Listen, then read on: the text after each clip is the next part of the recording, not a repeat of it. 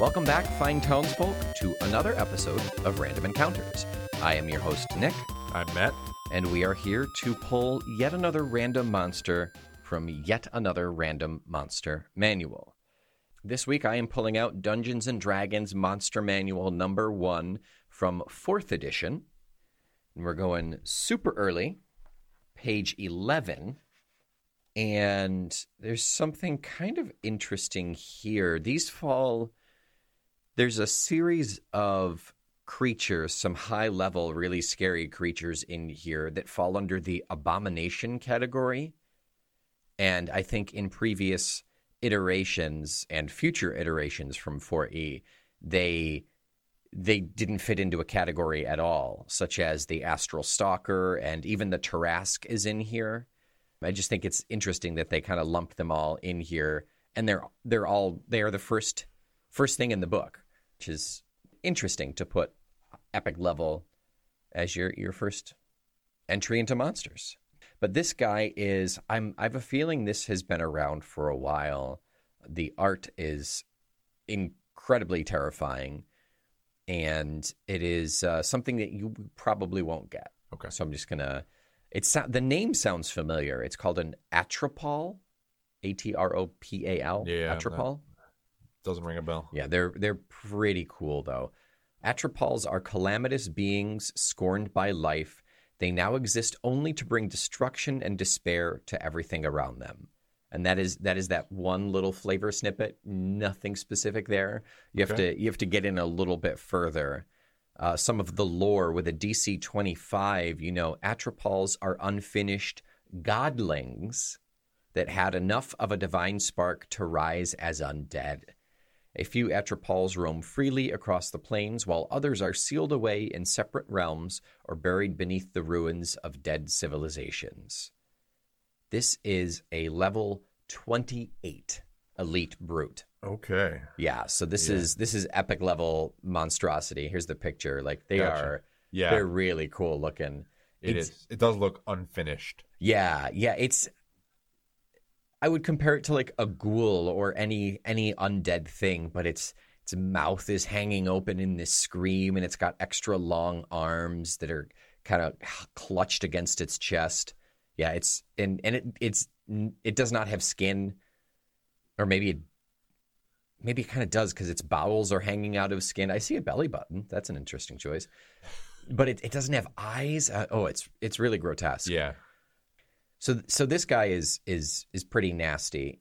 And when I read you numbers, remember level 28. So Sure. like epic level. It's supposed to be difficult for 28 too. So it has Shroud of Death, which is an aura of 5. So basically anything within 5 feet. Yep. At the beginning of the Atropal's turn, undead allies within the aura regain 20 hit points, and living creatures in the aura take 10 necrotic damage. Radiant damage to the Atropal ends its Shroud of Death.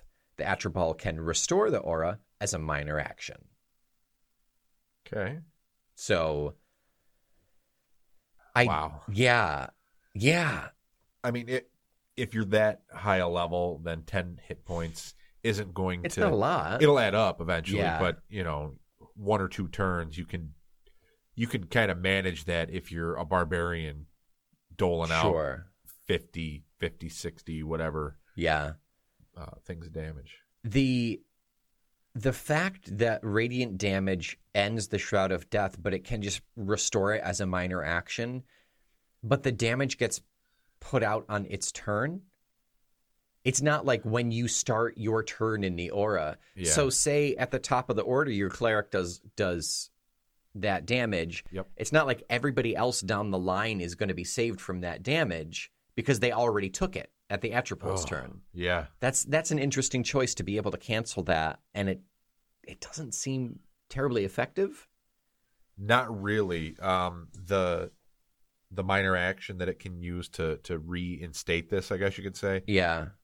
Now, would that reinstating this on that turn, would that then kind of hit that damage right away, or would you give it a turn? Oh, you know what? I think that's a good point, because it's at the beginning of the Atropal's turn, which means it's before any actions. So to have to pop that back up, that's it. You solve that. Okay. Yeah.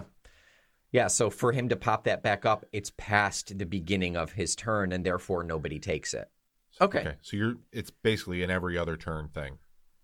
Assuming it doesn't get hit with because they could cancel it out every single time before anyone actually starts his turn in it. That is true. So if you have a cleric or a paladin or something with that radiant damage. Mm-hmm. And assuming at 28, you should probably have a sword or something that you're doing, or a cantrip, or it's 4E, so it's an at will. That's what they called. Gotcha. Yeah. Okay, so that does not seem nearly as epic as I expected it to be. The healing 20 hit points, assuming they start their turn in there and heal 20 hit points, that's pretty nice for the undead allies. Yep. Now, before we go any further, though, how will the party know without actually doing it? Oh, that's true. Sure. So, you could get multiple turns off before they either switch to a radiant weapon or use a cantrip or an at will that's has that radiant component. Yeah.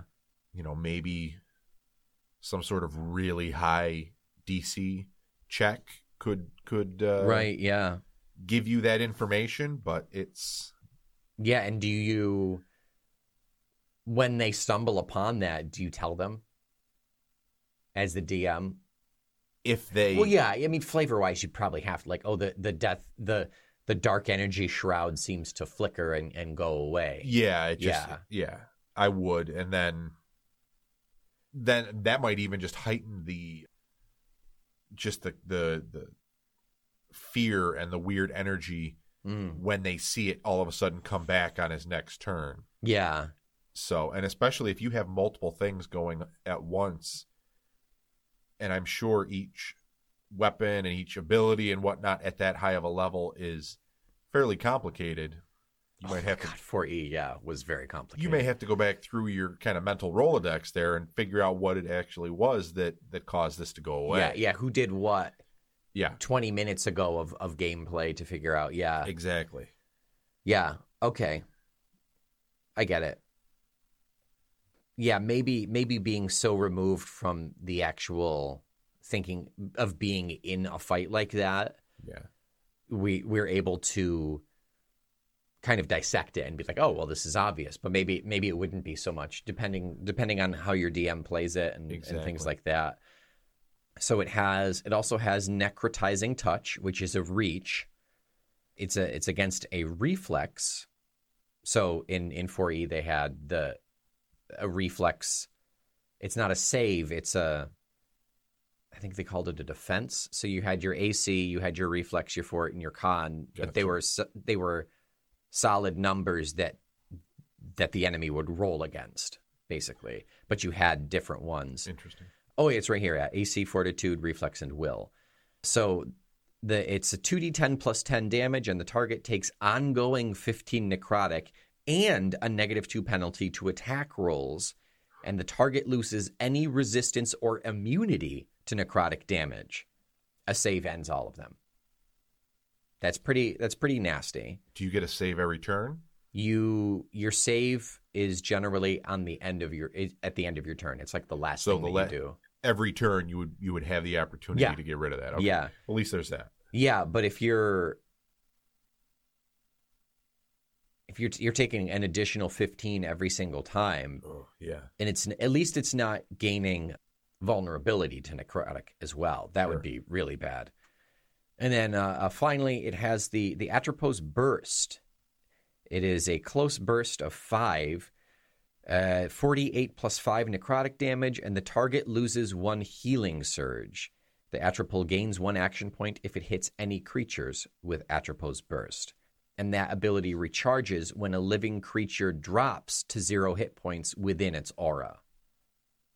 So, assuming you never have that aura up, you're safe when that happens. Or assuming nobody drops. And I just want to go into healing surges a little bit, since that was a 4E specific. 5E has the hit dice, but it's a little different. Gotcha. A healing surge would heal approximately a fourth of your max health when you used it, but there were restrictions when you could use a healing surge, such as in battle, and some effects can cause you to lose a healing surge without healing, such as poison or failure in a skill challenge. Number depended on your feats and your class, things like that, a lot like hit dice. However, you couldn't simply use a healing surge anytime you wanted during combat. The following situations allowed you to use one. You could use your second wind. You could use a power, either used by you or an ally, that allowed you to spend a healing surge, or a power, effect, or item required that you spend a healing surge as a cost, such as to renew an item's power or to use a potion. Doing so does not usually heal HP, at least not the normal amount. Potions using a healing surge to heal a set amount of HP independent of your surge value, be it higher or lower. But there were times when a power would allow you to heal as though you had spent a healing surge. So you would gain that amount but never actually use that healing surge. And the let's see. Yeah, the amount was a quarter of your max HP rounded down. You would regain all of your healing surges after an extended rest, and powers that allowed you to spend a healing surge. Basically, all of your heal spells. So the cleric had Healing Word, Healing Strike, Bastion of Health, things along those lines. And then powers that heal as though spending a healing surge. Cure Light Wounds, Cure Serious Wounds, Mass Cure Light Wounds, Indomitable Spirit, things like that. So that was an interesting mechanic, I think. But if you were out of healing surges, you were out of healing surges, unless someone had one of those powers that was as though you spent a healing surge. Now, not to go off on the healing surge tangent, but because the healing surge was so specific in terms of how many hit points you got back, did that count for each application, I guess? So if you had a cleric and he used Cure Light Wounds on the fighter and then Cure Light Wounds on the wizard, they would only get a specific amount back? They'd get their healing surge value. So it's not a roll of the die.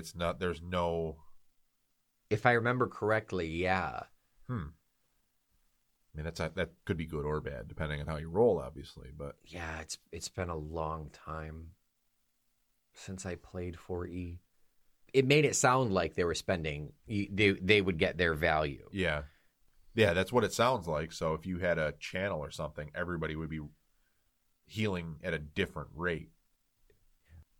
That being said, they're getting healed for a quarter of their hit points. Sure. So it's better that way, right? No, I don't know. Because it's better for the barbarian because, say, because a quarter of his hit points is probably more going to be than what more, you would roll. Right? Yeah. Yeah. But it's not as good for the wizard. But technically, the wizard shouldn't be getting hit anyway. You know? Yeah. Maybe. I don't know.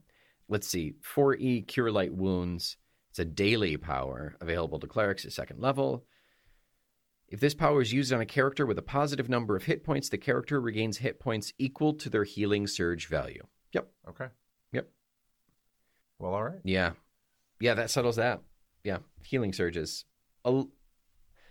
Interesting mechanic. I think probably a little too complicated. That's why they went back to healing hit dice, rather. Yeah. It makes sense.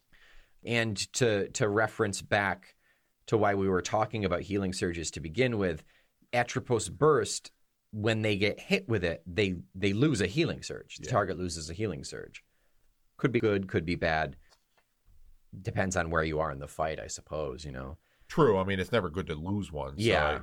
But, yeah, I mean, if you're on your last one and all of a sudden you get hit with that, it's pretty devastating. Yeah, and I have a feeling that the heal using a healing surge spells were a lot cheaper and easier and readily available because there was more to pay for it, basically. Sure. So say he already popped cure light wounds and you're out of healing spells. or healing surges rather, you're in trouble. Exactly. Yeah. Let's see, and the final little bit, the Atropal tactics. An Atropal floats toward living creatures, and it floats like it is a good foot or two off the ground, but and its legs are just hanging down, all bony and meaty, and it is nightmarish. It floats toward living creatures and tries to envelop as many of them as it can with its Shroud of Death aura. It relies on its hit points and speed to outlast and outmaneuver its opponents. Once surrounded, it uses Atropos Burst and then spends an action point to make a necrotizing touch attack against the most wounded creature. It continues to attack this foe with its necrotizing touch, hoping to slay the creature and recharge its Atropos Burst. So Wow. it just walks in there and goes to town. Yeah. Let's see, it has 634 hit points, an AC of 42. It has a fly speed, which is a hover, of 9, which in 4E it was square, so that's 45 feet. Yeah. Man. Yeah, so it'll come up big on you. And I'm assuming, unless everybody has like boots of speed, they're all at 30 feet or whatever. Yeah, So it's exactly. just going to come up quick in the middle of everyone. And envelop them with that aura. Yeah, which was, what did we say? It's 5. As a 5. So it has to be right in there, right in the thick Yeah. of things. Yeah. 634. I don't know. That doesn't feel like a lot of hit points. I would expect something more than that, but I never played anything level 28. I never got up that high. So let's see. There's a level 23 at 220. Okay. There's a level 26 at 478. The Tarrasque at level 30 is 1420. Oh, he's a brute, though. That's it. He's an elite brute, which means he's like the beefiest of them. So Okay. So 634 is actually really big for that. Gotcha. Yeah. What's your ideal party to fight this? Just like all clerics? All like sword and board clerics? I mean, that wouldn't be too bad. No, because you could, and this is a perfect opportunity for almost extreme party management or battle management. Yeah. You know, like, okay, cleric A, you are hitting it with radiant damage. Once you find out what's going on, obviously. If you can go ahead and make a plan before you even start with this thing. Say you have the perfect opportunity to do this. You know what you're getting into. Yep. Honestly, it might be really cool to have the party almost have the opportunity to learn about this beforehand. Yeah. Just to see what they can do.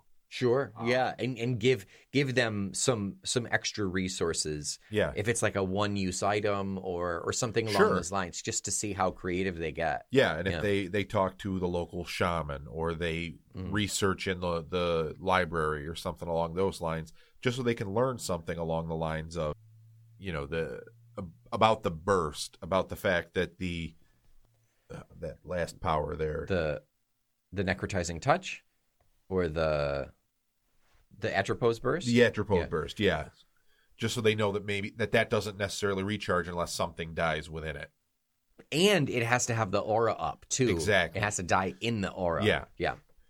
So to be able to learn a lot of that stuff ahead of time, then you can have your clerics and maybe, you want to have something melee, be it the cleric or maybe just a fighter or a barbarian with a really high. I think a really hit beefy points, barbarian could be good, because I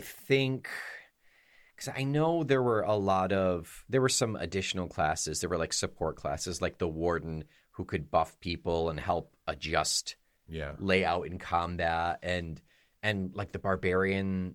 Was that Barbarian or Battle Master or somebody had a way to just keep aggro on them? Yeah. So perfect. have 2 healers on whoever has aggro, have a cleric's throwing radiant damage every single turn. Yep. And have a Warden there to give everybody buffs. Exactly. Done. Yeah. Yeah. When you look at it that way, it's not that terrifying, especially given the fact that you're not going to face this thing until you're 27, 28, whatever. But the encounter itself could be just terrible. Yeah, and they give a lot of the 4E monsters, they give example encounters. Okay. So for this guy, it's not just the Atropal. There's the one Atropal, which is a level 28 elite brute, 2 Sorrowsworn Reapers, which are level 27 soldiers, and 2 Shadow Raven Swarms, which are level 27 brutes. So you've got 5 things. I mean, in a perfect world, you've got a party of 5 just focusing fire on this thing. Sure. But that being said, yeah, let's see. That's tough. Sorrowsworn Reaper. I mean, just numbers-wise, that's tough. Here we go. Sorrowsworns. Oh, they're pretty nasty looking. And Shadow Ravens are also on here. Yeah. So Shadow Ravens looks like pretty much just straight up attack. But they take half damage from melee and ranged attacks. But they're vulnerable 10 against close and area attacks. So you have to deal with those guys. And then the Sorrowsworn Reaper, a scythe attack, a reaping blow, which, oh, wow. If it knocks someone to 0 hit points with it, it regains 60 hit points. Wow. Yeah. So that's the worst part. If you have this encounter that has more than just the one enemy. Yeah. And I do have to say that with its reaping blow and Sorrow's scythe, the target is marked until the end of the Sorrowsworn Reaper's next turn, which means they get a penalty unless they attack the Sorrowsworn. Yeah. So if you've got 2 guys who can pull your aggro on your tank, yep, and then the Atropal just comes floating up and goes to town. So maybe you don't want a cluster of melee. No, that would be... Ooh. Yeah. Oh, man. Now, thinking that it would be like an actual encounter, that's... Okay. I mean... It's really hard. Well, let's build it out then. So you have a party of 4. You definitely need at least one cleric. Yeah. I would say some sort of wizard or sorcerer or something along those lines to get that ranged. You could even... I mean, they may have some kind of radiant spell as well. Yeah, I mean, you want that because it's vulnerable to it's vulnerable 10 radiant. Yeah, and it cancels out that aura. So that should be anything else. That's the number one thing you get in your party. Exactly. Yeah. So you should focus on that with that specific monster at least, mm-hmm. And then if there are others kind of lurking around, it would be a matter of maybe that's what you set your melee guy on or guys. Then not the Atropal, you're saying? Not the Atropal, yeah. Yeah, but the Atropal is going to be hitting your tank. You know, True. What do you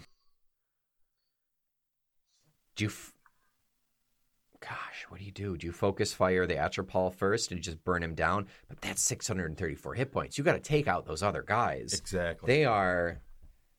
They seem nothing in comparison. Let's see what their hit points are.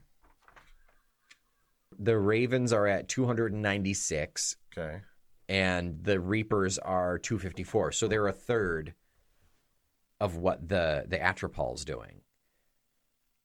So, yeah, like maybe you just burn down those guys, really buff the heck out of your tank because he's going to be getting walloped. That is true. Or you go in with an off tank too. That as soon as the ads are taken off, then the off tank steps back and just starts throwing radiant damage or heals, even like off heals. Sure. I'm thinking, in speaking in terms of World of Warcraft, like a big raid boss at the end. That's how I'm thinking of this. Yeah, I definitely see it that way. But raids had 10 plus people, not 4 to 5. Exactly. Yeah, that's the problem. You're looking at a lot of co-op, a lot of help, for lack of a better term, and this one is just the same party you've been playing with for 27 levels. Yeah. And it's a lot to throw at them. But think at level 28, 27, 28, think of all of the abilities you're going to have. Like, especially in 4E, like 4E just handed out different moves like candy. Sure. Like by the end of 28, you'd have a phone book thick of those like spell cards, those move cards. Gotcha. It would just be, it'd be insane. I guess the big question is, take your barbarian or your fighter or whatever, what is the average damage that he's going to do in a specific round? Because you could get to the point where you're doing 100, 120 points of damage with one blow. That'd be crazy. Yeah. It would be crazy. And how many attacks are you going to get? If you're right up in there, what are you going to get? 2, 3? Yeah. And at by 28, yeah, that's 3 true. attacks at least, probably. Mm-hmm. That's a good point. Yeah. So there's a good point. And that right there would completely demolish a couple of the minions, so to speak. Sure. But even if you were to focus fire on the Atropol, you're looking at just a couple rounds, unless there's some kind of weird healing or something in there that it can get from a minion.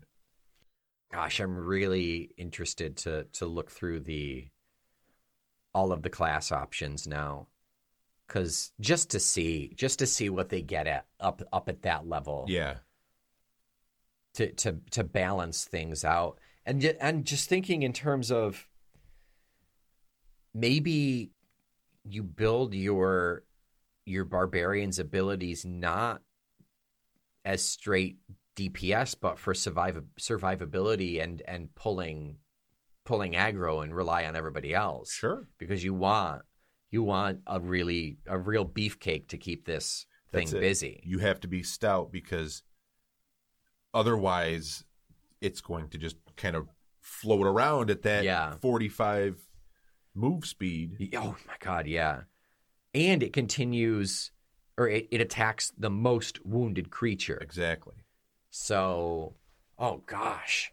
So if you are so stout, you're probably not going to be the most wounded creature.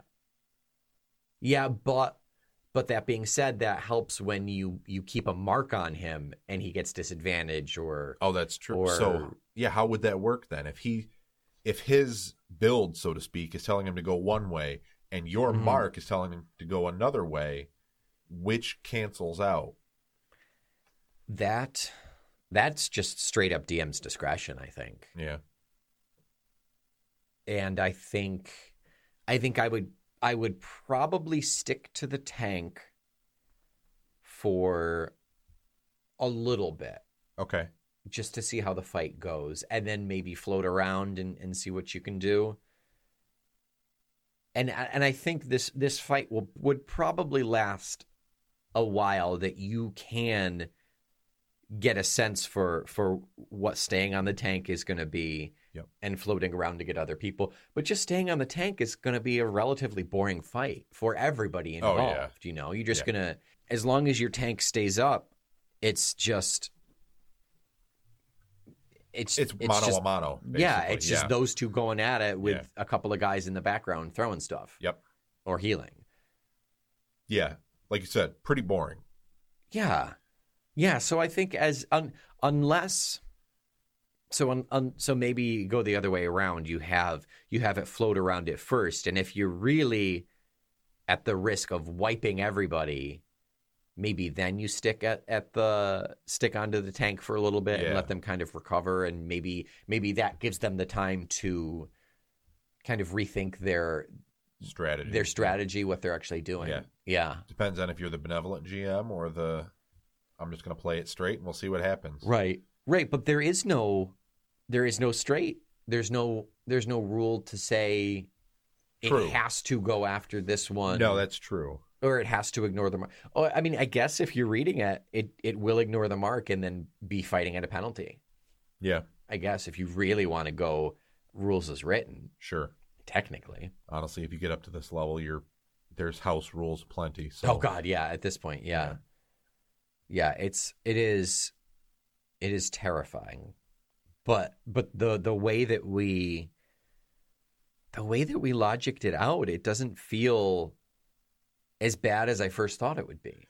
No, and I think we have the luxury of sitting here for a half an hour, 45 minutes at a time, logicking it out. Yeah, right. Very true. Very true. We're not being thrown into this, into, whatever kind of weird room or chamber or whatever it is that this is contained in. And I almost see kind of like an H.R. Geiger xenomorphish kind of test tubey type chamber where these half-finished creatures are asleep. It does look a lot like the Ripley clone from Alien Resurrection. Now that you mention it. Yeah. So something like that. And I mean, that could just lead to maybe the finished product in the end. Which, yeah. I mean, it is a dead godling. Yep. And why is it unfinished? That's the question then. Yeah. So like who finishes a god? Like, what does that even imply? Exactly. What is the genetic engineering that goes into this that leaves it in this state, which can lead? I mean, you're at the epic levels here. Yeah. So this is some big time stuff. This is celestial type movings and shakings here, which could lead to some really interesting story to round out whatever adventure you guys are getting into, because obviously you're almost at level 30, which in 4E was kind of the cap. It was max level, yeah. And you've seen, I think we've said this before at like a level 17, but it's applicable at level 28. By that high enough of a level, you've seen some really absurd stuff. Oh, yeah. So it's easy for the DM to really make anything fit into this story. Sure. Sure. That being said, knowing if you're playing the long game and you know that eventually you want your players to see this thing, even though they're starting at 1, you've got that the whole Atropols are unfinished godlings that had enough of a divine spark to rise as undead. A few Atropols roam freely across the plains, while others are sealed away in separate realms or buried beneath the ruins of dead civilizations. That's what, 3 sentences? Yeah. And that I have so many ideas. Absolutely. For an entire campaign. That's awesome. Yeah. These could be random encounters. These could be... Oh, my God. What a random encounter. I know. Ooh. But they could also be just random occurrences, too. Mm-hmm. They could just float by. You're in a tomb. You're in... Yep. So, and it just kind of floats on by you. Maybe as you're asleep, maybe you think it's... Roll a perception check, and maybe it'll appear almost like a dream as it floats by, because it's going to be fairly silent, being just kind of floating along or off the ground. So, and it's a large, so human sized, big, just a little bit bigger. Yeah. Oh, that's true. I don't know. I would expect this thing to be like gargantuan, huge almost. Or gargantuan. Yeah, but no, it's just. It would make such a cool image if it was gargantuan size. Just in the distance, you see it silhouetted against the setting sun or something like that. And it just floats by, its mouth open in a silent scream. Yeah. Whoa. I kind of have to rethink the whole imagery of this thing now that I see that it's just a large.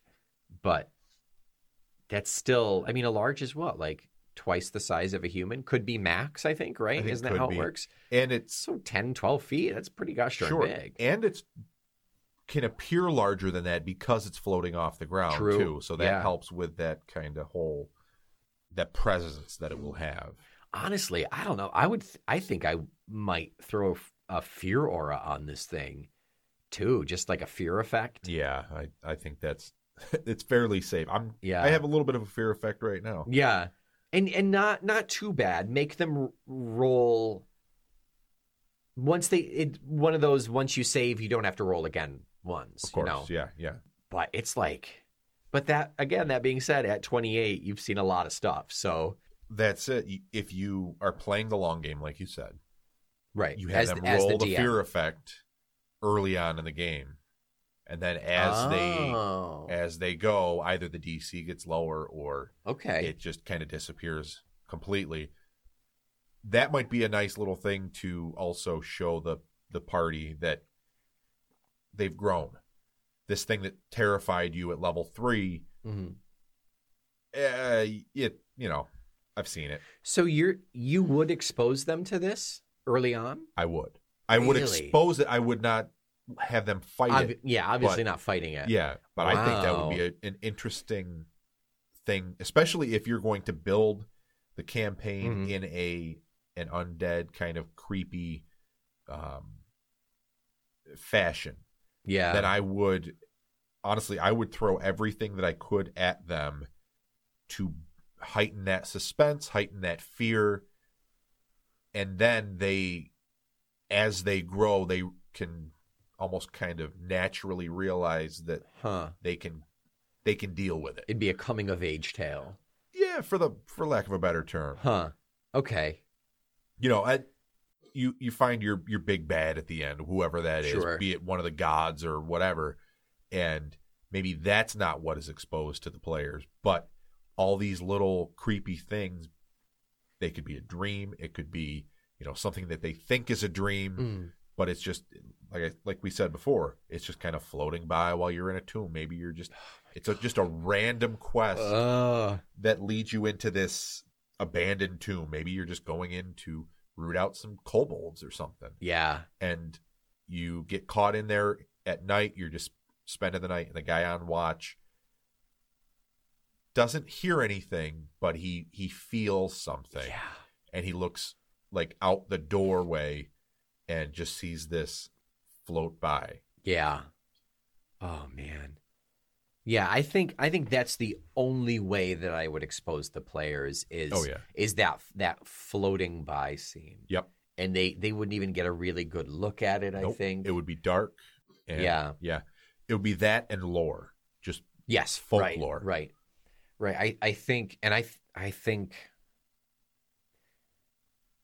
I'm very fond of starting the campaign with a relatively mundane task, yeah. and then it somehow unravels into the bigger picture, and they figure out that we really need to actually take care of this undead godling. Yeah. But that happens over dozens of sessions and dozens of levels. Exactly. Yeah. Yeah. Yeah. I love that as well. It's that Simpsons cold open almost, where it's something that feels like it's separate from the rest of the episode, Yeah. but it actually does tie in at the end. Yeah, so it and all you'll see comes it, together yeah. as a 22-minute cohesive story. Yeah. But I love that idea of just keeping it all together and starting that roadmap in what could be seen as a fairly benign place if you're looking at it from the outside. Yeah. And really just build upon it. Exactly. The more that they uncover, the more dread they should feel. Yeah. The more horrifying it should be. Exactly. And you can look back on it and say, all right, I see why we had to do this. It seemed like kind of a silly errand or whatever at the time, but we were actually, taking that first step to saving the world. Right. Oh, I see a god of undeath or some spiteful god that is going around and finding all of these and releasing them. Yeah, absolutely. And maybe one of the tasks is to go like do some sort of demolition or something to collapse the ancient civilization down on top of this thing, so you never actually fight this, Okay. but you're preventing it from being escaping. used. Yeah. Yeah, I like that, especially if you're going to have a lot of them. Asking your party to fight, a dozen of these, even throughout the campaign, Yeah. is going to be I think, too much to ask. Or just get creative in how they need to be taken care of. So it's fight 1 so that you have the experience, obviously, but then you collapse the temple, whatever. I think fighting it should be the last one. When you are on the ground fighting this thing, that should be the last one that you do. Everything else, I mean, and it says they're in separate planes too, so that opens up the planes and things. So you get into Spelljammer and all of that. You can be in a spaceship flying and like have to fight one of these in space. And exactly. All of the monster manuals and all of the realms and all of your imagination are open to you for that. It's all fair game. Yeah. Yeah, absolutely. Yeah, when you get into God level things, it's whatever you want to do. I can see it as almost a 4 horsemen type.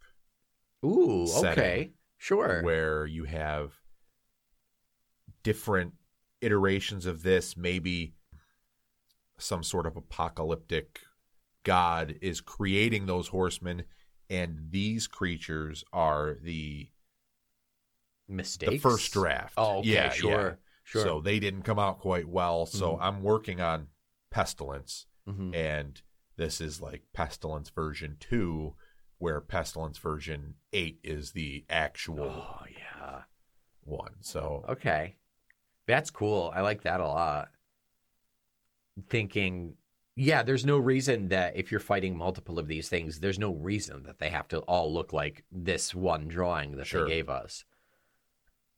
Although it is really good. Yeah, absolutely. It should be used in your game. Yeah, for at least one of them. Yep. But yeah, the reskinning, like I think we've said it like for hags and things, like just in terms of environment, just for extra flavor, reskin that thing to fit into a theme that you're working on. Why not? Yeah. Nothing else needs to change. And especially because you're not. If it were my game, you wouldn't be fighting all of them. It wouldn't be the same fight every single time. So it's not like you need to swap out powers and all that to keep things a variety. Correct. Ugh. Yeah. Yeah. This is pretty cool. Pretty cool for like epic level end game stuff. And it's nice. It's nice to see what options there are beyond the Tarrasque. Or absolutely, the really or the straight up like demon lords or gods. So it's nice. You need a step below that, or even just a step to the side of that, to see something that's there with different powers and things like that, instead of just reskinning the demon lord. Yeah, right. Yeah, you can always do that too. Yep. But there are some options out there if you can find them. Exactly. I don't think there are lots and lots of super epic level options. I doubt it. But I mean, it's pretty cool to look at. Yep. Especially because how many people actually get this far? I know. That's the worst part. I know. It really is. It is. Being an adult is I know. The worst. Just quit our jobs and do this all day long. Yeah. We'll get there eventually. I want someone to pay me to play. Yeah. So how many silent screams of terror would you give this thing? I would have to go. I'm going to go with 7. Okay. I think that's a good number for it. It's a good hook, Mm-hmm. but it's a piece of the hook. Yeah. So you can't give it the full, 8, 9, 10. So I think a 7 is pretty solid, and it just as a creature itself, it's awesome. The stat block doesn't blow me away. The moves, not necessarily, they don't really blow me away, but it's the lore. It's really the lore behind it and the potential for that. Exactly, especially given our ability and the way we gravitate more towards story and whatnot in our campaigns. Right. There's a lot of meat on this bone, despite what the picture looks like. Yeah, right. Yeah, we've consumed all of that meat. Yeah. Cool. 7 silent screams for the Atropol. Perfect. So that is it for this week of Random Encounters. Thank you so much for listening. Head on over to Facebook or Instagram and follow us on @FecklessMomes. I think that's how it works. I don't do the social medias. Find us there and follow us. Do the thing, rate us, review us, go to the site, check out the books, etc., etc. And we will be back next week with another random monster from a random monster manual.